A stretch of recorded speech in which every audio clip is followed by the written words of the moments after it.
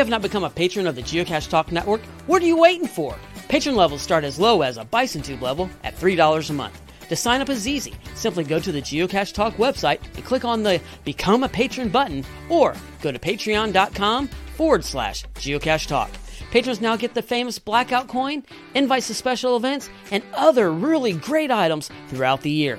Become a patron today. Have you subscribed to FTF Magazine yet?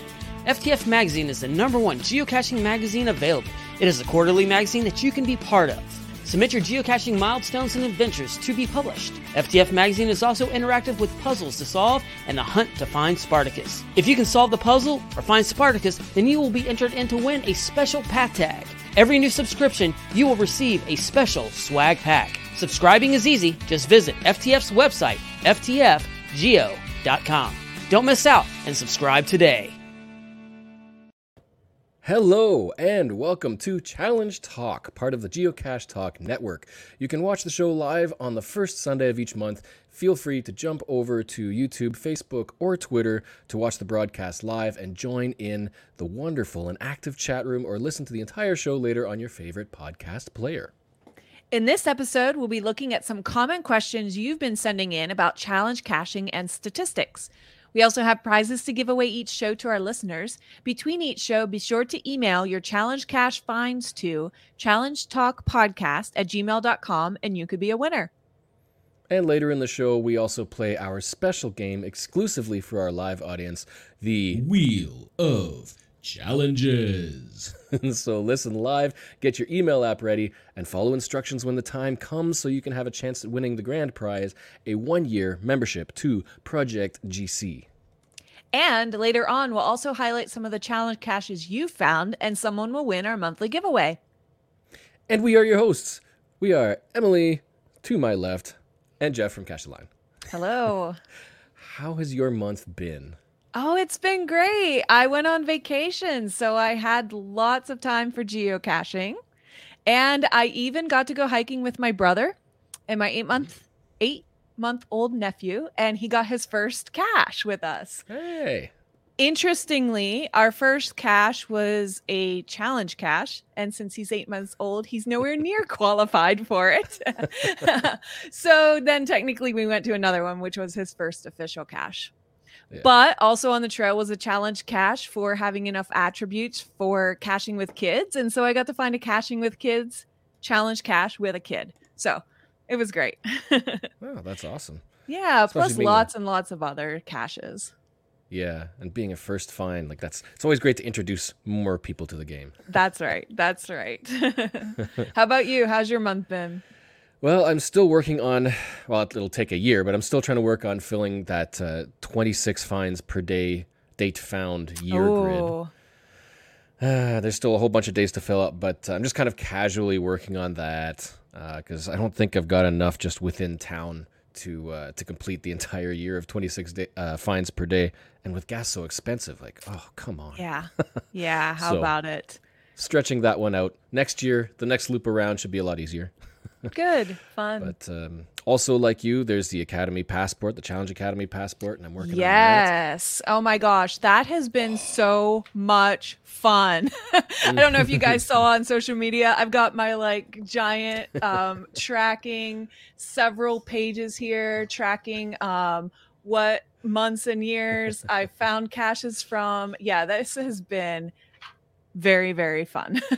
It is cool because there have been some people who've shared photos of how they're tracking progress as well.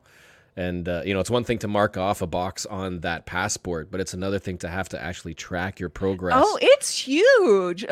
So on this cache or vacation road trip, I mean, I'm glad my husband was driving. I spent so much time making these grids and figuring out my plans for attacking the passport.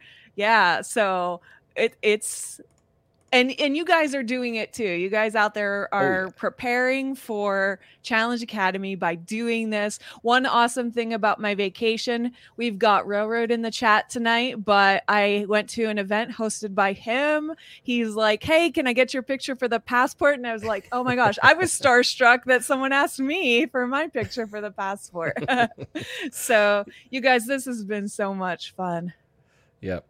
And I'm close to 250 finds. I'm almost at 40 DT combos.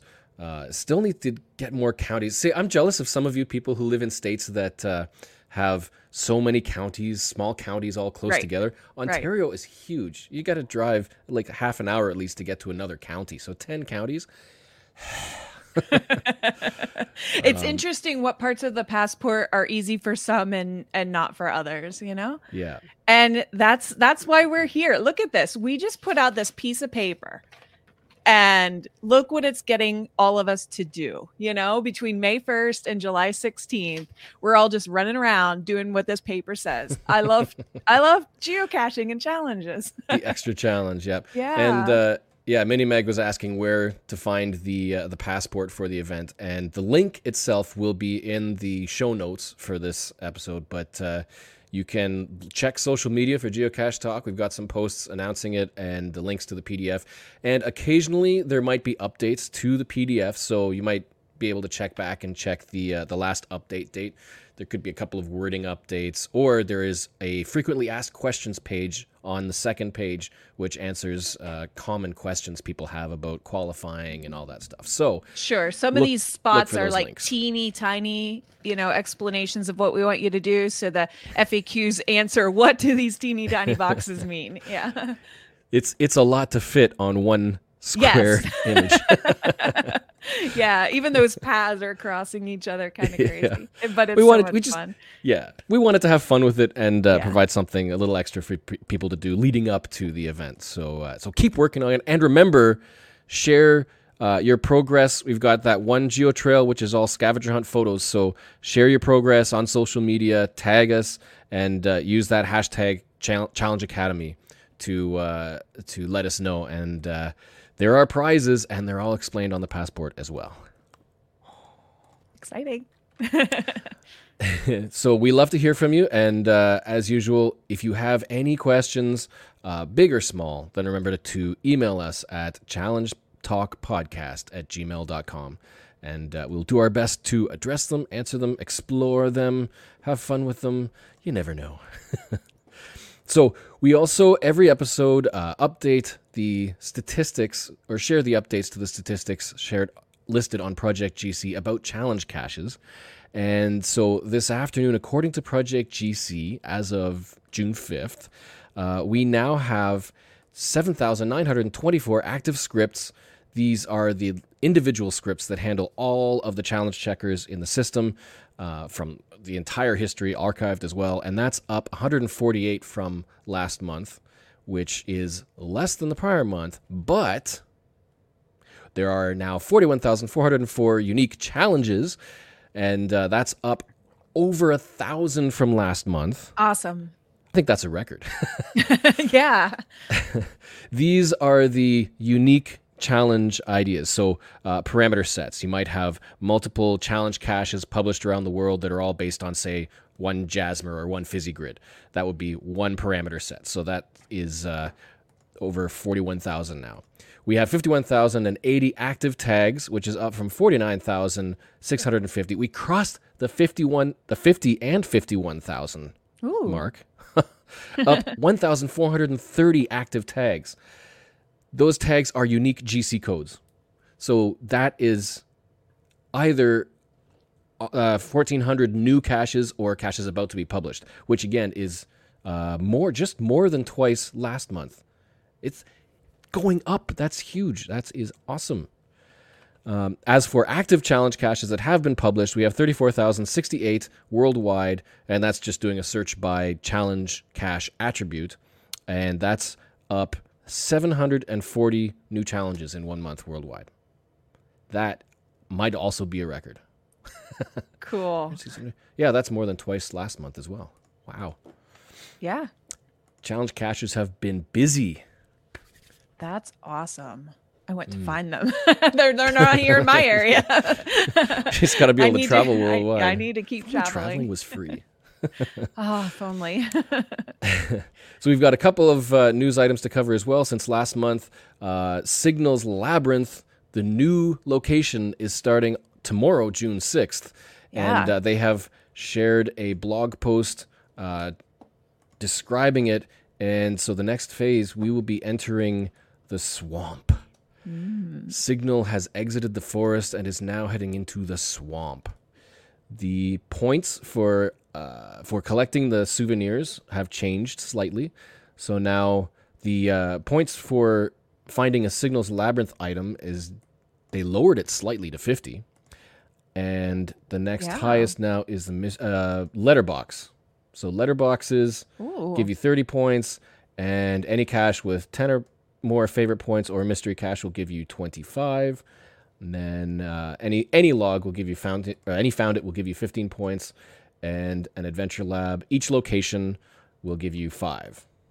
So they're including events. That I feel like events have been kind of excluded a lot lately from their promotion. So that's back in play. Yeah, I remember seeing a few people mention that they didn't get points, I think, for attending events last month, or maybe it could have been a bug, I'm not sure. But yeah, they're explicitly stating now 20 points for attending an event. Great. So there's your goal. Got to get out of that swamp. We can do it. And Cache Fest is included in the time frame, the 2-month time frame for the swamp. So those of us going to Cache Fest, I think we have a leg up. There's going to be a whole lot of fines logged on that week. Last Sunday, if you didn't know, was GeoCoin Talk, brand new podcast, and they premiered that last Sunday. So watch for that one. You can still find that on the Geocache Talk channel. It's recorded, so you can watch it after the live stream. I thought that was fun, and it made me want to get out my collection and find my 5 favorite geocoins. You know, 5 is a low number compared to my whole collection. But I even got some in the mail, and I was looking at them and saying, well, this is why I really like this one. It gave me kind of a pause to appreciate the coins that I have and why I like them. Yeah, and it's great to see so many designs because it gives you different ideas. Every artist kind of has a different style, something unique about them, so it's neat to see that and then kind of get some ideas if you're creating your geocoin. Right. Yeah, I actually had a little bit of inspiration. I realized one element of what I think I would do if I designed my own geocoin. So I'll hold that tight because who knows how many years it'll be till that happens. But I think I have an inkling of where to start. That's good. And other big news, this is our 24th episode. That's 2 full years of Challenge Talk. Yeah, congratulations. It's gone by so fast. I can't believe it, right? There's a compression effect with these last 2 years with the pandemic and everything. So it's just crazy. Yeah, and we just keep plugging along because geocaching is timeless and it proves to be a great pandemic activity. And so we just keep geocaching and have plenty to talk about on this podcast. So thanks to all of you who have been a part of it. Some of you since the very beginning. It's been great. Yep, for sure.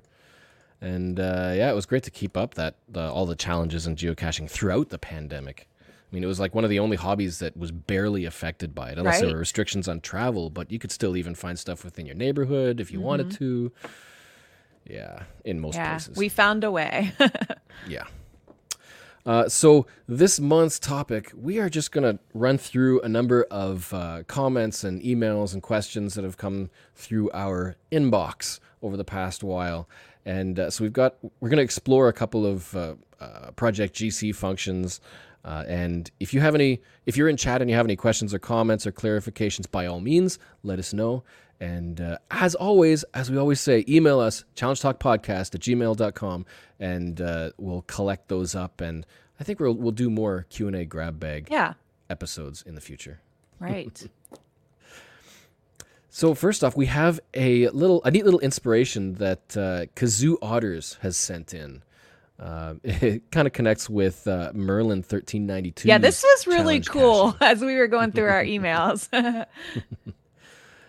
So Kazoo Otters has said, last month I was trying to publish 3 new challenge caches, but it wasn't working. My great idea didn't work within the guidelines. Drat. What to do with built cache pages that wouldn't be published? I was struggling with what challenges I wanted to do with my partially built pages. I listened to your challenge podcast and heard about the theme challenges. I started thinking about themes. Within a day, I had an idea for 2 challenges.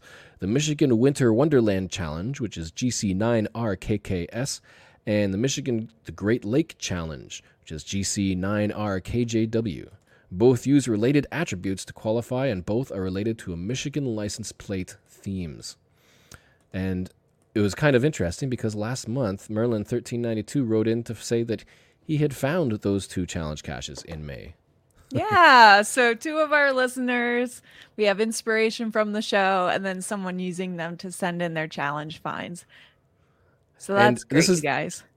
Yeah, and these are good ones because the Winter Wonderland Challenge, just as you would guess, the theme is winter-themed attributes. So you need to find 50 caches of each of winter-friendly or available in winter attribute, skiing required, snowshoes, and snowmobiles required. So basically all of you, like up to 200 caches, you could potentially find 50 caches with all 4 attributes. Right. Good luck with that. And the other one is the Great Lake Challenge, which the theme is water. So you need to find 50 caches for each of boat required, swimming, or wading required. So 150 tops. So simple, easy to understand, but nicely themed. Nicely which is themed. Great. Yeah, I really enjoy challenges with the attribute themes. Especially when it's a combination. I think I mentioned in a prior episode, we have one where somebody, he takes his dog out paddling quite often. And so he placed a challenge to find caches with dog friendly or dogs allowed and boat required.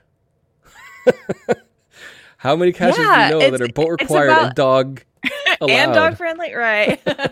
Right. So it's really just about building a story around your theme. Yep. So let's take a look at a first question. And I know this has come up a few times in the past where, if you're trying to fill out, well, I'll just read the question. The question is, I worked hard to qualify for a fizzy grid, but now when I recheck, there's a DT combo that's empty that I know that I found. How do I know what changed?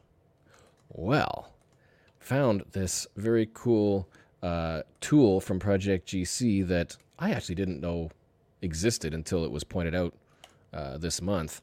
It's the DT history page. It's a tool that you can get to from the tools dropdown on Project GC. It's in beta, and it's paying members only, but it gives you a breakdown of pretty much your entire find history and the dates that you found the caches and what the DT was when you found them, plus all of the changes that have happened over time. Where's a good one here? Let's go right down to recently, because I think there were some. There's a good one. So wow, so that's 5 different changes there. 5 different boxes. Since it was published in July 23rd last year, it's been changed 5 times, and when I found it, it was in the middle. So it gives you the history of the difficulty and terrain and when you actually found it. And this was something that I really wanted to see. Like, I thought, why not, if the history is there, why not show it? And so I guess Project GC thought, hey, this is a tool we should actually incorporate. So if you really want to find what DT has changed, you could do a search. You could try to find 2.5 1.0 and then search through the entire list of caches with their DTs until you find one that looks like it's changed. Mm-hmm. So there was one I think I just passed that I found it as a 1.1, and it's now a 2.5 1.0. Wow. Right, so maybe an owner who's figuring out what 1.1s really mean afterwards. Yeah, that's a big difference. So there's a good tool to use. If you found a hole, you might be able to convince a cache owner that, hey, when I found this cache, I had qualified, and now I don't because somebody bumped a terrain by a 0.5 point. Right. I was going to say there's not much you can do. You like you said, you might be able to convince someone, but it does satisfy curiosity. Mm-hmm. Yeah, and I was really interested in that. I think I went through and tried to find the longest one. I forget where the longest one, how many updates there were, but yeah, no, that I think is a really useful tool now. Yeah, that's a good one. Oh yeah, I just found one that's gone through 7 changes. To be fair, you never really know why the DTs would change, and if you were to ask Jesse, I think he would be absolutely furious. Yeah, that the DTs have changed. Right, that's a lot of changes. Is that someone who's responding to the changing of the area that has that area changed that much over time? Mm-hmm. Yeah, that's interesting. Yeah. And HQ just put out an episode of their podcast and they talk about some of that stuff. Some of the lackeys give their opinions. And one of the opinions, which I kind of agree with, is rate it for the hardest it will ever be. And then it's a bonus if it's not that hard at other times. That could be interesting because that could also apply to things like 5 terrains on a small island where half the year you've got to use a boat, but then the other half is just a short walk. Walk on the ice. That's one reason a lot of people put those island caches as like terrain 3 or 2 or lower because, well, you can just walk to it in the winter. Why should I reward you with a 5 terrain? That's a whole other controversial topic. Yeah, right. If you have opinions and thoughts, post a comment below. Exactly. And we do have some comments in there. But if you're changing it back and forth throughout the year based on the season, that could affect folks. Something to consider if you care. Yeah, I think there are some cache owners who regularly change the DTs on a seasonal basis. I don't know if I'd advocate for that, but if they can't, if they're allowed to, then what's to stop them? Nothing's stopping them. Yep. Yep. So here's another question that I actually just came across today, and I hadn't looked into it till just now, and it is actually pretty interesting. So the question, why does Project GC's signed but not logged found list show a green check mark on a challenge cache I don't yet qualify for? So we mentioned in an episode a while back that there is a tool on Project GC that once it loads, there we go, in your profile stats, you can look at the challenges tab, and as you find geocaches that you don't yet qualify for, you can post a note saying that I've found it, I've signed in, I don't yet qualify, and then in the future you can come back and post your find log. So what Project GC does is they know all of these logs, they have them in the system, so they will look at the challenge caches and say, hey, you haven't found this cache, but you've posted a note. And so they assume, for generally speaking, I think it's a good assumption that means that you've found the cache and just haven't logged it found. Mm-hmm. So under that challenges tab in your profile on Project GC, there's a challenges tab, and scroll down, you've got this list of found but not logged as found. And in that right column, there's the red dash and a check mark. And that's just kind of lets you know that, hey, you've posted a note to these caches, and we've run our checkers on them, and it looks like you qualify. But the weird thing is, this little icon links to a checker. The problem is sometimes there's a green check mark when there shouldn't be. Okay. And so somebody was asking about this, and even just looking through mine, I did find one that does have that issue. So for this particular one, okay, maybe not. It's not a green check and I qualify, but the reason applies here. So with this particular cache, there's one link, but if you open up this cache, we've discussed this a little bit with the Project GC browser add-on. Multiple checkers. Yeah. So this cache has 2 checkers associated with it and one in the description. So this one, you can see it's got 32 green and 136 negative, is the second one in the list. And so this is the second one is the one that the cache owner has created for everybody. And this one is probably something that somebody else has tagged. My guess is on that list on Project GC, it shows that one link as to the latest checker that was tagged for that GC. So what a lot of people are doing is if they see a green check mark and they click on that checker, but that challenge cache has more than one checker, it's taking them to the wrong checker. It might not be valid or accurate. And so you might, for that checker, there might be a green check mark, but the proper one, there isn't. Does that make sense? It does.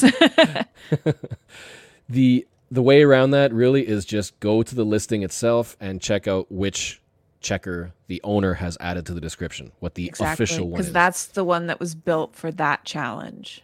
Mm-hmm. And because there's no way for the cache owner, at least at this point, to define which checker is the official checker, the one that's approved by the cache owner. So there could be 5 checkers. Which one's the right one? The one that the cache owner puts in the description. Mm-hmm. Not necessarily the one on that checker list.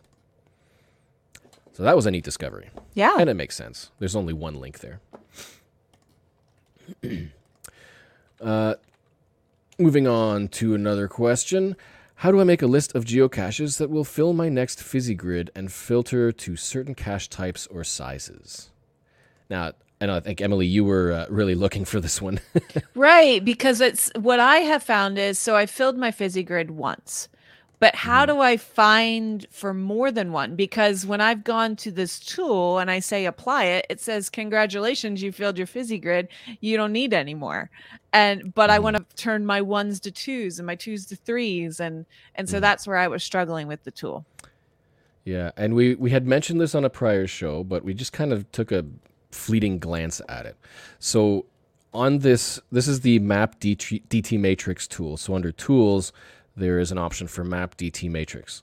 That will take you to this page, which allows you to look at your fizzy grid with certain loops. So the default settings will just be your name and your and caches within a certain location, and that'll give you your DT grid, and by default tell you next options. So it gives you your DT, and then it'll tell you at your current loop, for me that's 40, so it's looking for 41. It will also search and give you a result of all of the caches that will help you qualify for your next one. So for me it'd be 41. So they give color coding on the DTs and then drop them all into the map below. That's the default view. So if, say, and it's always going to be your minimum. So based on the selection that you're looking for, in this case your default DT matrix, you won't be able to say, tell me what can help me qualify for loop number 20 when you've already got 40. It doesn't make sense. So what you can do is in the add filter drop down, click the loop option. Again, this is for paying members only. Why it's so great to have a PGC membership.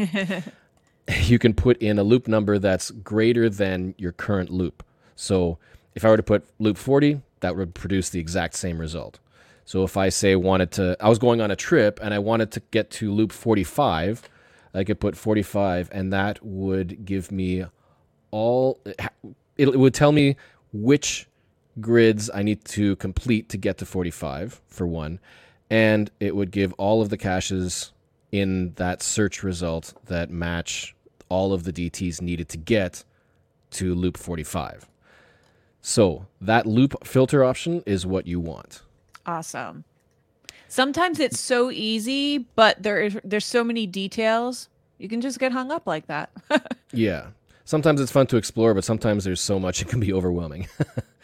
The other trick to this is that, say there's a challenge for completing 2 fizzy grids of regular-sized geocaches. In this case, what you want to do is add the D/T type and size, because this is the one that defines the DT matrix itself. So the DT type and size, and let's say you want all regular sized geocaches. You'd select regular, say loop. I'm just going to put loop. Let's not use loop. Let's just use my current amount and hit filter. And now it'll tell you, of all of the regular caches you found, this is your current DT grid. Now you can see which loops you need to find for your next complete fizzy. And it'll give you a result of how many there are that match. And for me, there's 1. So, no pressure. So that's how you get that. What I found confusing at first was that there's also a cache type size filter, which is almost identical to the DT type size. Mm-hmm. The cache type size is, it filters the qualifiers. So first thing to think of is the DT type size. That defines your matrix, what you're actually trying, the fizzies that you're trying to complete. And then the cache type size filters all the qualifiers to a specific type. For example, if I was on a trip and I wanted to get, let's say I was still looking for the regular size and I wanted to work on that DT fizzy, but I don't want to see qualifiers of every single cache type. I just driving through, so I might not want multis or letterboxes. I just want traditionals. So I'd say cache type size. I want to choose traditional cache and now hit filter. I get the same DT matrix, but, well, Canada, Ontario, not a very good example. The map would only show caches that I could find that would qualify for the next fizzy loop. So there's kind of two filters going on, and it can get kind of confusing, but that's kind of how to think about it. Great, thanks. It's a great tool. It is especially for going on trips. We got a number of comments and questions and ideas in from Cody Cash, who's been listening for quite some time, and so thought we would address a few of them as well. Mm-hmm. He has said he says, I know most challenges are rather specific and each require their own planning. Meanwhile, the Fizzy, Jasmer, and Delorme start to naturally fill up over time. So what are some general challenge caching tips and strategies? Do you have any that you can think of first of all? I tend to just go geocaching and then my mic. When I encounter a challenge cache, which, I frequently use that Project GC map based on my home location and where I might be going. So of course, where I might be going changes all the time. Then I look and see what might I need to do? What can I try to accomplish? Or even, like we all do, you sign the log when you get there and then keep, working towards it later. So a lot of times I just spend time seeing what the challenges are out there. And then that gives me some inspiration. The same as this Challenge Academy passport. You tell me what to do, and then I'm going to have fun accomplishing that. So that's generally the approach I take. Yeah. Yeah, like knowing what's out there certainly helps to prioritize your targets.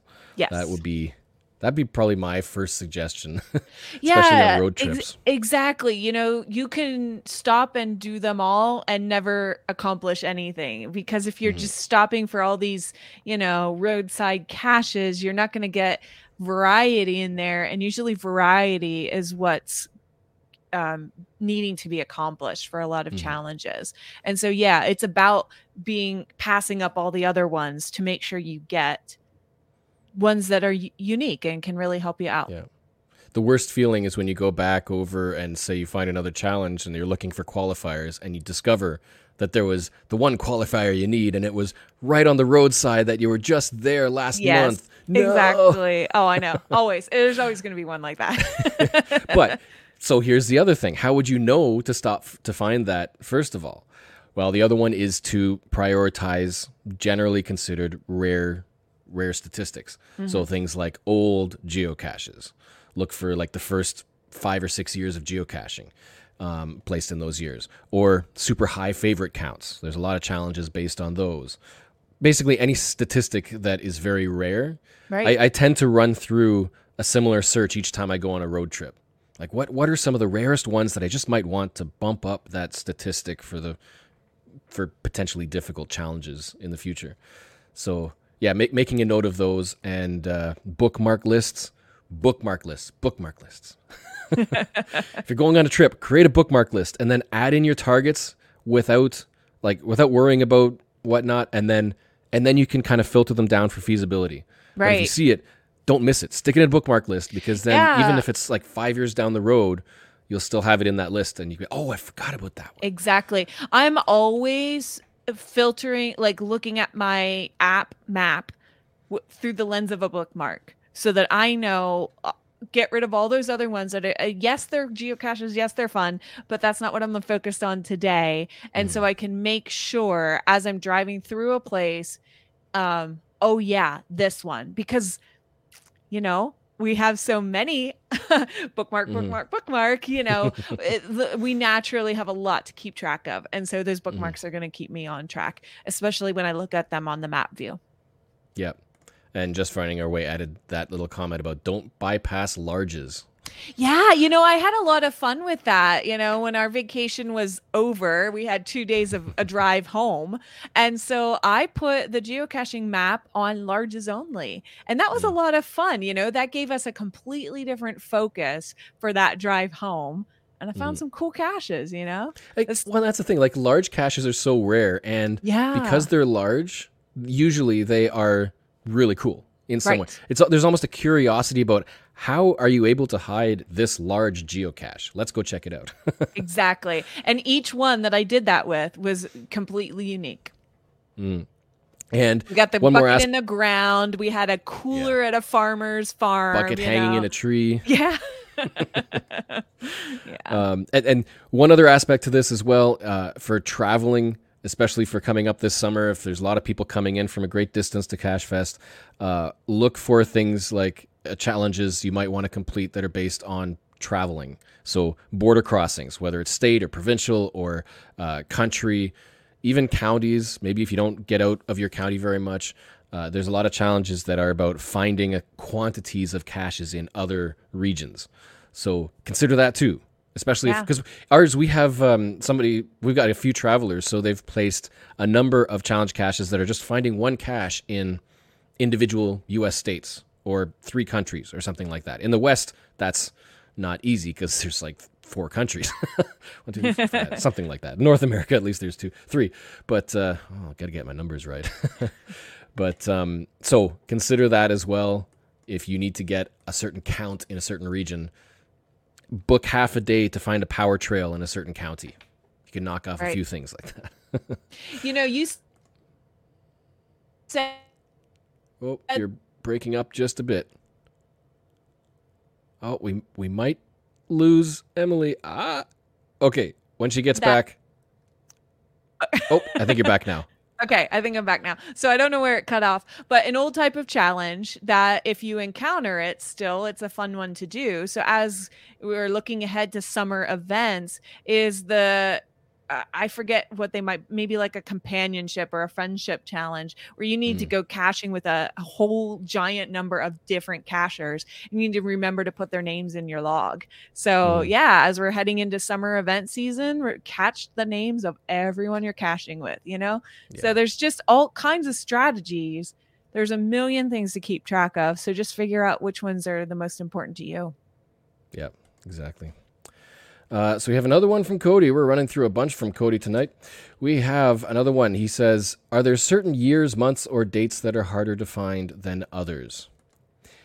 To which I would say harder to physically find? Maybe. Over time. Who knows how people's strategies of hiding them have changed over time. But for looking for them, for targeting, we've got that advanced search. It's your best friend. And so you can look through the advanced search, especially if you are a premium member. You get a whole load of features on geocaching.com. Or you can have any approved app that has good filtering abilities, ideally if they've adopted all of the API functions. For example, I know there's one feature that Cachly has that is not on the website, and I'm kind of surprised that they haven't yet added it. But it is the ability to search by published date. And so if we were to look at Cachly, I've got it up on the screen now. You can tap in the filters in the top right, and you scroll down just a bit. They've got cache placed. He has added a cache published option for a start date and end date, which I find extremely useful if, say, you are really trying to get a first to find. You can look for a start date. Let's say today is the 5th. Let's say over the last 2 days. I know caches have been published over the last 2 days. So June 3rd, unfound, filter, and suddenly you get, there's a couple of FTFs available. So the June Fizzy Challenge. That's another one that's popped up recently. So yeah, check out filter options that you've got on whatever app you're using. Any API-based app hopefully should have all of the filtering options that Groundspeak HQ provides. And play with them as well, but the advanced search is your friend. Right. This is completely unscientific. This is my grid for what I did over vacation. And randomly, you can see that in January, February, and March, there's hardly any caches hidden that I found. So, this is so random between 5 states. But I don't know. So in my 1-week vacation experience, the first quarter of the year, people aren't hiding caches. So I don't know if that's some random trivia for you. So yeah, that's why, just use the search. It takes the stress out of it. Yeah. And especially for things like if you're trying to complete a Jasmer, as one example, you can also create a list of the old caches, because published caches will never change. They might get archived, right, but they'll always be available. So, for example, if I'm working on my Jasmer, I've got an archive or a list containing all of the August 2000 geocaches that are at least still available in the world. And so now, if you really need to, you can view that on a map and you can see where they are. So maybe some of the 2005 caches, there's a whole lot more. You could drop them on a list and then view it on a map. And then when you go on a road trip or you go on a vacation somewhere, you'll quickly be able to see where those golden oldies are for easy access, especially if they're nearby. And Just Finding Our Way says, I think in comment to my first quarter, that's because you need to come visit Arizona, New Mexico, Texas. Yes. So, depending on where you live, it could really influence the hiding in your area. That's a very good point. Yeah.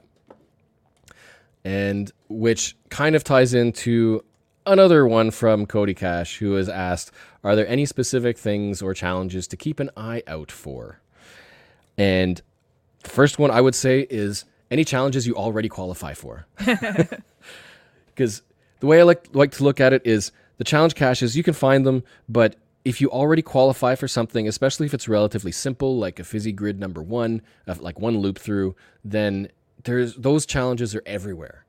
So if you're going on a road trip, do a search for challenges and see if there's any challenges you qualify for, because those are immediately, you can find them. Especially what I like is if they're a high difficulty, like you've already accomplished some statistical accomplishment. Like say in Ontario, it's relatively easy to get to 40 Fizzy Grids, but in some other state or province, it might not be. So it could be a really, really high difficulty. So now I've qualified for something I can find over there and have already earned that accomplishment. So if you know that you've already qualified for stuff, then keep them in mind when you're on a trip and target those as well. Yeah. There's a cacher in my parents' area that hides a lot of challenges. And so every time I visit my parents, I take a look at that map. I'm excited to see what they've hidden since the last time I visited. And Bloody Cool has family in the same area, and so I saw that he found some challenges by this hider as well on his last trip to the area. We just got a question from HS Kermdick. However that's pronounced. Is there a way to have your map show a combination of multiple lists? Unfortunately, right now you can only show one list at a time, but you could merge lists and then into a new list and then view that on a map. It's kind of a workaround, but there's no automated way to view multiple lists on a map. Right.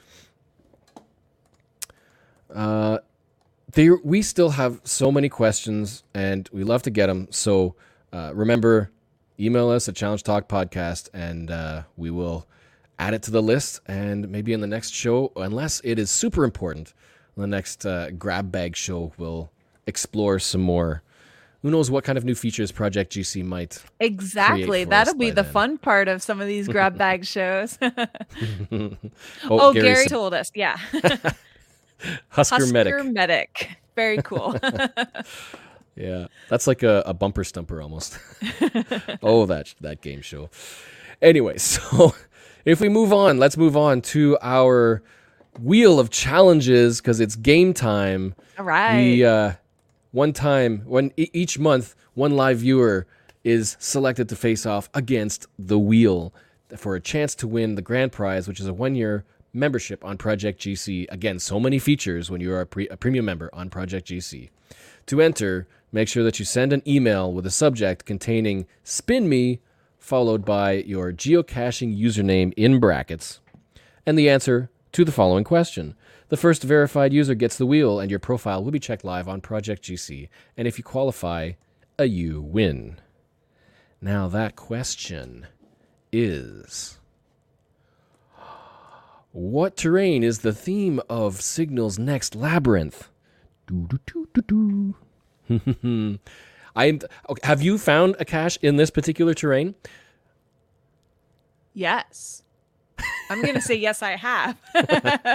And I even just this morning randomly picked some of Joshua, the geocaching vloggers videos to watch. And he did too in a video that I watched this morning. I think it was a recent video. Yes, that was right. And he was wearing just regular shoes. We got some hints coming out. Made some choices on what to do and just went for it. Once you get a little bit, you're like, you just forget it, commit and just go for it. Yeah. Oh, there's a fun guess in the chat. Lava terrain. The terrain is lava. That would be a great theme for a cache. Let's see. We don't know. We don't. Oh man, That's that great. would be good. You could do that in it. You could do that in a swamp because we have a first answer. We have one in from Just Finding Our Way, the first person to send in the correct answer, which is the swamp. Yeah, the swamp theme. We'll see what the official title is when they actually bring it out. It starts tomorrow. So let's bring in the challenge wheel, or the wheel of challenge wheel of challenges. Maybe it should be just challenge wheel. I don't know. Anyway, here we go. We have Just Finding Our Way. Let's spin that wheel. Wheel and spin. There we go. Ooh. 4 difficulty. Oh. It is GC5CRR1, the bachelor's degree in geocaching. We have mentioned challenges like this in prior shows. Sounds like quite the combo of requirements, if I had to guess. Yeah. This one is published in Ohio. It's a pre-moratorium cache, which usually means more Anything difficult. goes. And it's a 4 difficulty, 4 terrain, the University of Geocaching. This particular one is kind of a pre-moratorium popular theme, which is collecting points for qualifying for certain accomplishments. And so in this one, you're trying to earn a bachelor's degree in geocaching, and there's a lot of a lot of options to earn points, growing in difficulty from relatively easy to very difficult. And so the checker will check your profile against all of these options and tell you how many points you have earned and whether you earn your bachelor's degree. So let's break out Project GC, and we put in Just Finding Our Way. And he is a prolific cacher, so I'm going to bet on his win. Yeah, share your guesses in chat. We should do that, a little poll before doing right. it.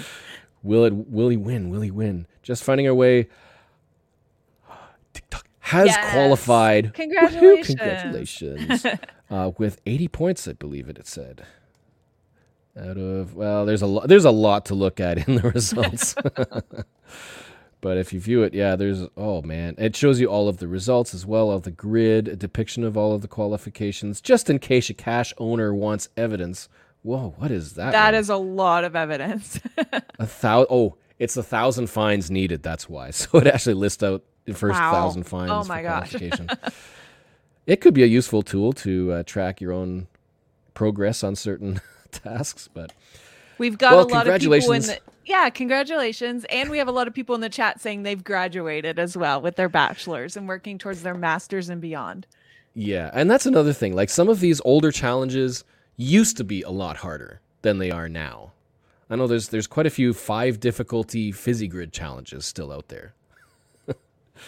And we have some owners in our area who will often archive old challenges and republish new ones, even if it's the same challenge, but a higher difficulty or a lower difficulty, just to make it more timely for a current ecosystem of geocaching. So we will be in touch. We have your info, but we'll be in touch to make sure that you get your membership. So we've got a few other geocaches to highlight, because every month we can give a little bit of a congratulatory shout out to you, the listeners, who email us proof of qualifying and logging a challenge cache since the last show, and anyone who sends an email to challengetalkpodcast@gmail.com with the GC code having a found it log and a photo if you like, maybe a story as well, for that month will be entered for the prize giveaway for a Challenge Talk GeoCoin. And I think we might be down to our last 1 or 2 available. I have one right here. This is how it looks. Every podcast in the network has one of these coins, and this one could be yours if you are the winner. So we've selected a few to highlight because we like originality and creativity. So first off, we have one from J6 Family. It is GC7AWH5, the Around the World Challenge ×2, X2.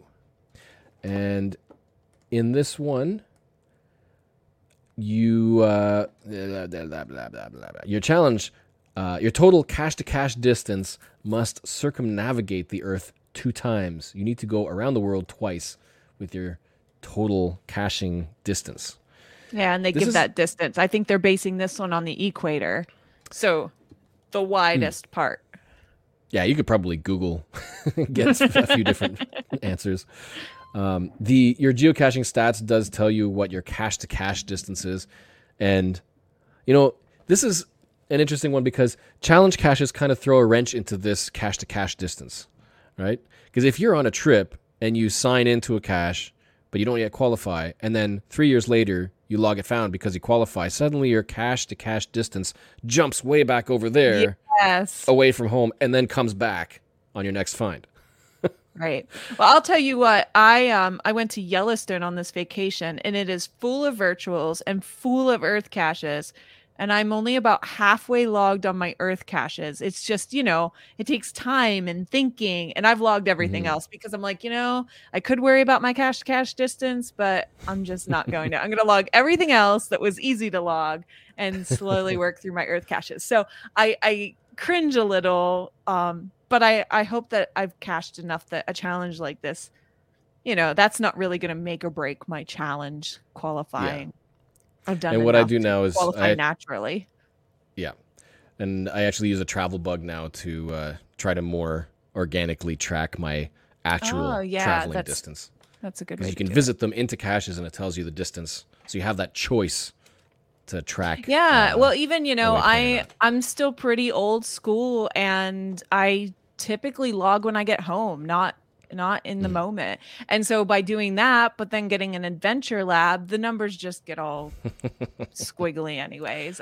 I mean, I know adventure labs, that's a whole other story. They don't have locations, blah, blah, blah, blah, blah. But yeah. Yeah. I don't think my stats are in order is the short thing to say. Well, next up, we've got one in from Acorn Mama who has sent us in GC2TE10, the Full Boater Challenge. Full Boater. I don't know how you might pronounce that, but it's in Ohio. It's a 5 difficulty, 5 terrain. And in this one, it's you need to find a cache in, I guess you could say, fairly common properties of caches. So it's kind of Fizzy inspired, but you're not intended to complete a full FYSIGRID. You're just supposed to find one cache in each of the difficulty levels, one in each of the terrain levels, plus one of each cache type. There's a list to choose from, so maybe not necessarily every single available cache type, but your standard cache types, and one of each cache size, and then a few other standard little rules.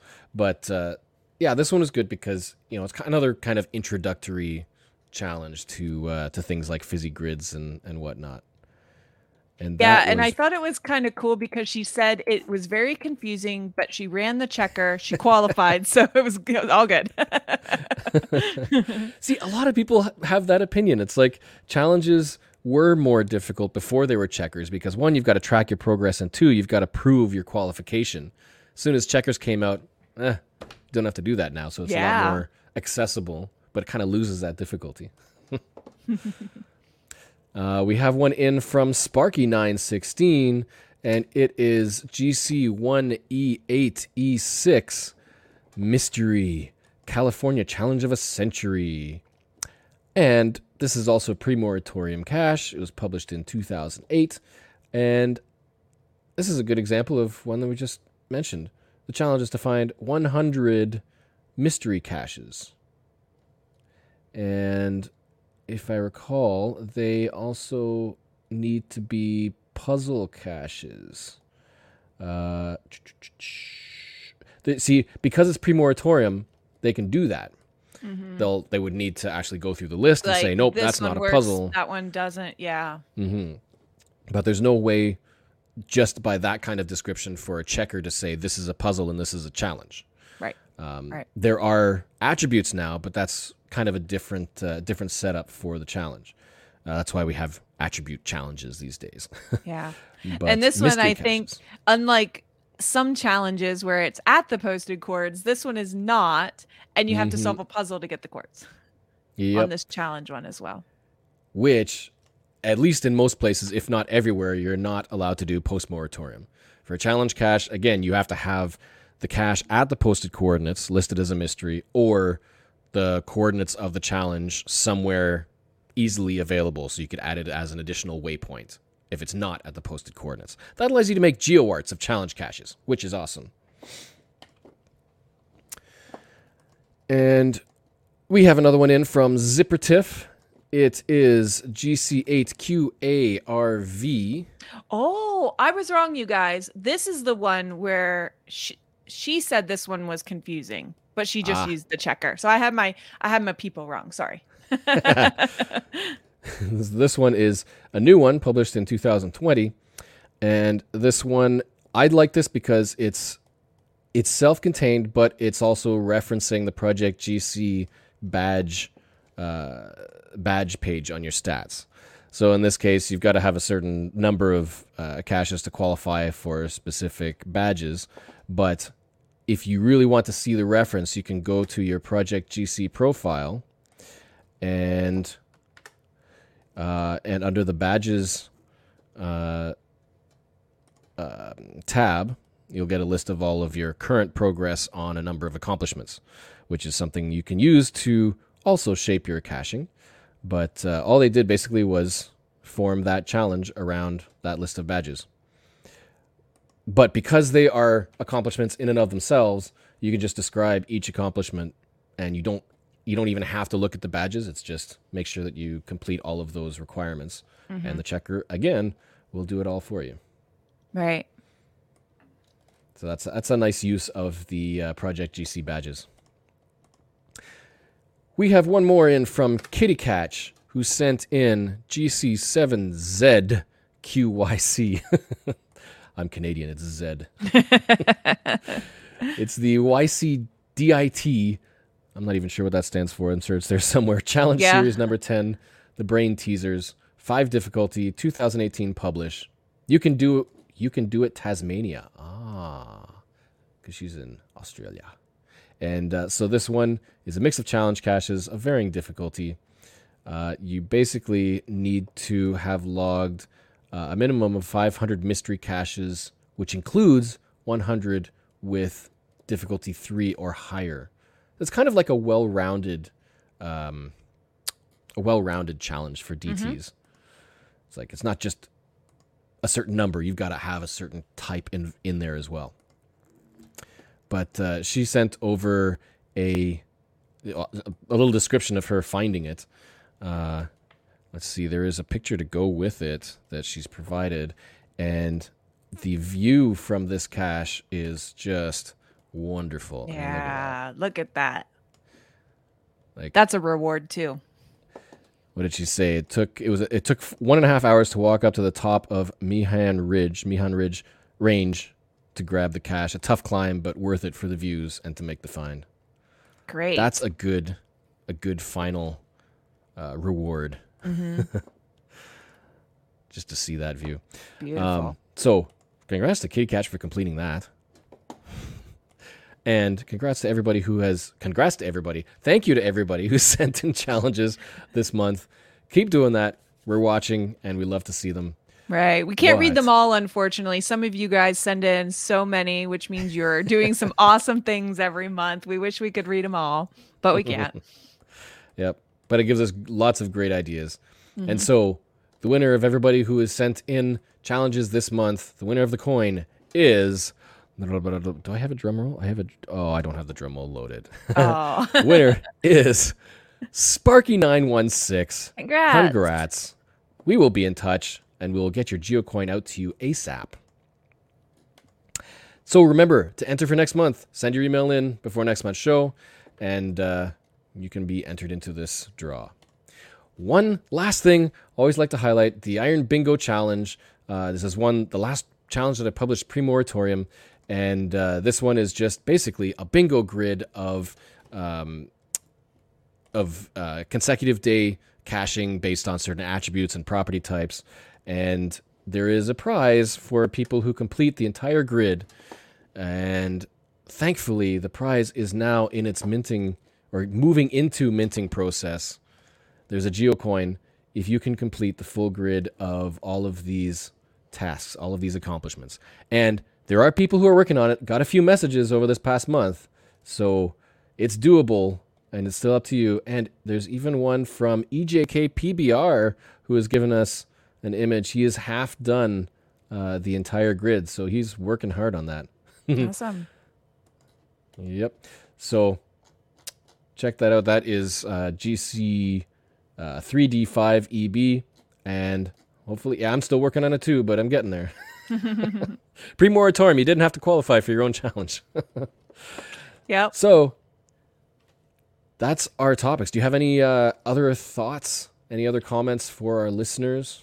Just keep going at this passport challenge. We are having so much fun. For any of the pictures for the photo scavenger hunt, tag us, Geocache Talk, and use the hashtag Challenge Academy so we can see what you're doing. And we are so excited. Can't wait to see you all in Memphis so soon. And remember, some of those photos you might be able to do just in Memphis. Right. Last minute qualifiers. Mm-hmm. Yeah, this passport is for the 16th. And so all of you who are coming before the 16th, you'll still have a few days to accomplish the passport. Yep. It'll be great to see everybody. We have our next show on not June 5th. It is July 3rd is our next show. And then it's Cache Fest. Woo! Can't wait. That's going to be awesome. What a summer. Show notes, as usual, will be posted shortly after the show. So if you're looking for links and you want to see these caches that we've mentioned, then they'll be there. And as always, thanks for watching and listening. Thank you for everybody who's come to chat. It's an active chat room tonight. Yeah, it was. Don't always get to see every comment, but it's great to have you there. And as always, remember, it's not about the numbers. It's about the challenge. Challenge accepted. Good night, everybody. See you next month. Good night.